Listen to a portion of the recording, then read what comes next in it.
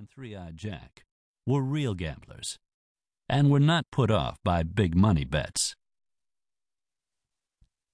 Sutter came next and drew one card. Butler figured him for trying to fill a straight or a flush.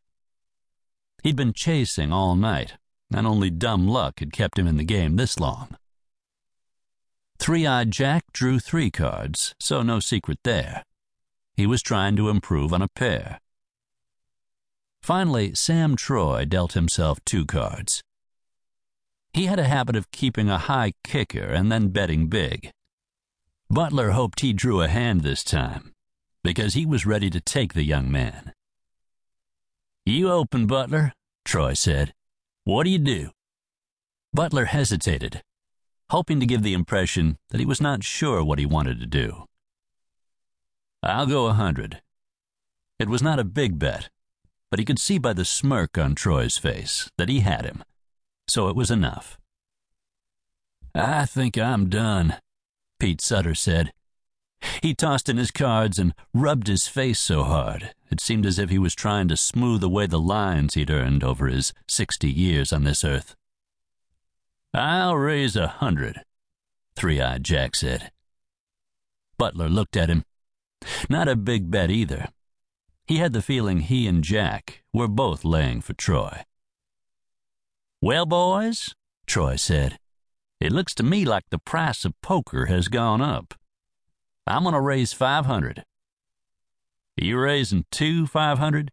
Jack asked. "Or actually raising 500?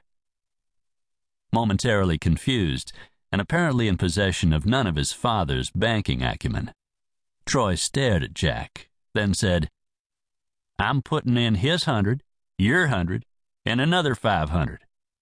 "Ah," Butler said, "he's raising 500. "Ain't that what I said?" Butler and Jack exchanged a glance, and Ty knew he and Three-Eyed were working the kid together. "All right," he said. "I'll see your 500 and raise you 500. "After you only bet 100? Troy asked. "I was testing the waters," Butler said. "What do you say, Jack?" "I say his 5, your 5, Jack replied, "and 5 more." A gasp went up from the crowd of onlookers. "Glad I'm out of this hand," Pete Sutter said. "You guys are both bluffing," Troy said. "500's a big bluff bet, kid," Jack said. "If I was you, I'd believe one of us." "Well," Troy said, "you ain't me, are you?" He gathered up his chips and cash and pushed it into the pot. "I got 5,000 there. That's the bet." Butler looked down at his chips and cash.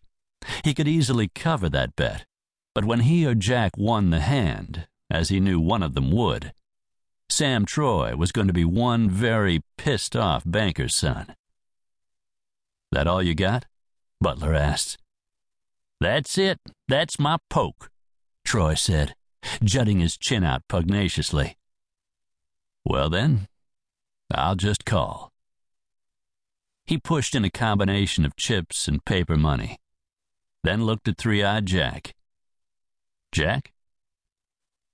"Well," Jack said, stroking his long, gray-stubbled jaw, "you called him, so I'll get to see his cards. But it's really you I'm worried about, not him."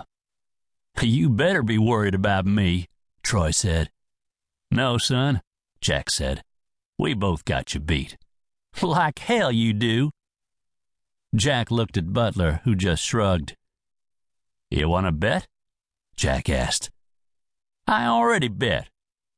"I mean, do you want to make a side bet?" "Side bet? For what?" Troy asked, confused. "I say we both have you beat," Jack said. "Do you want to bet?" "I got no more money on me." "I'll take your marker," Jack said. "Your father'll stand good for it, won't he?" "He damn well will," Troy said. "How much?"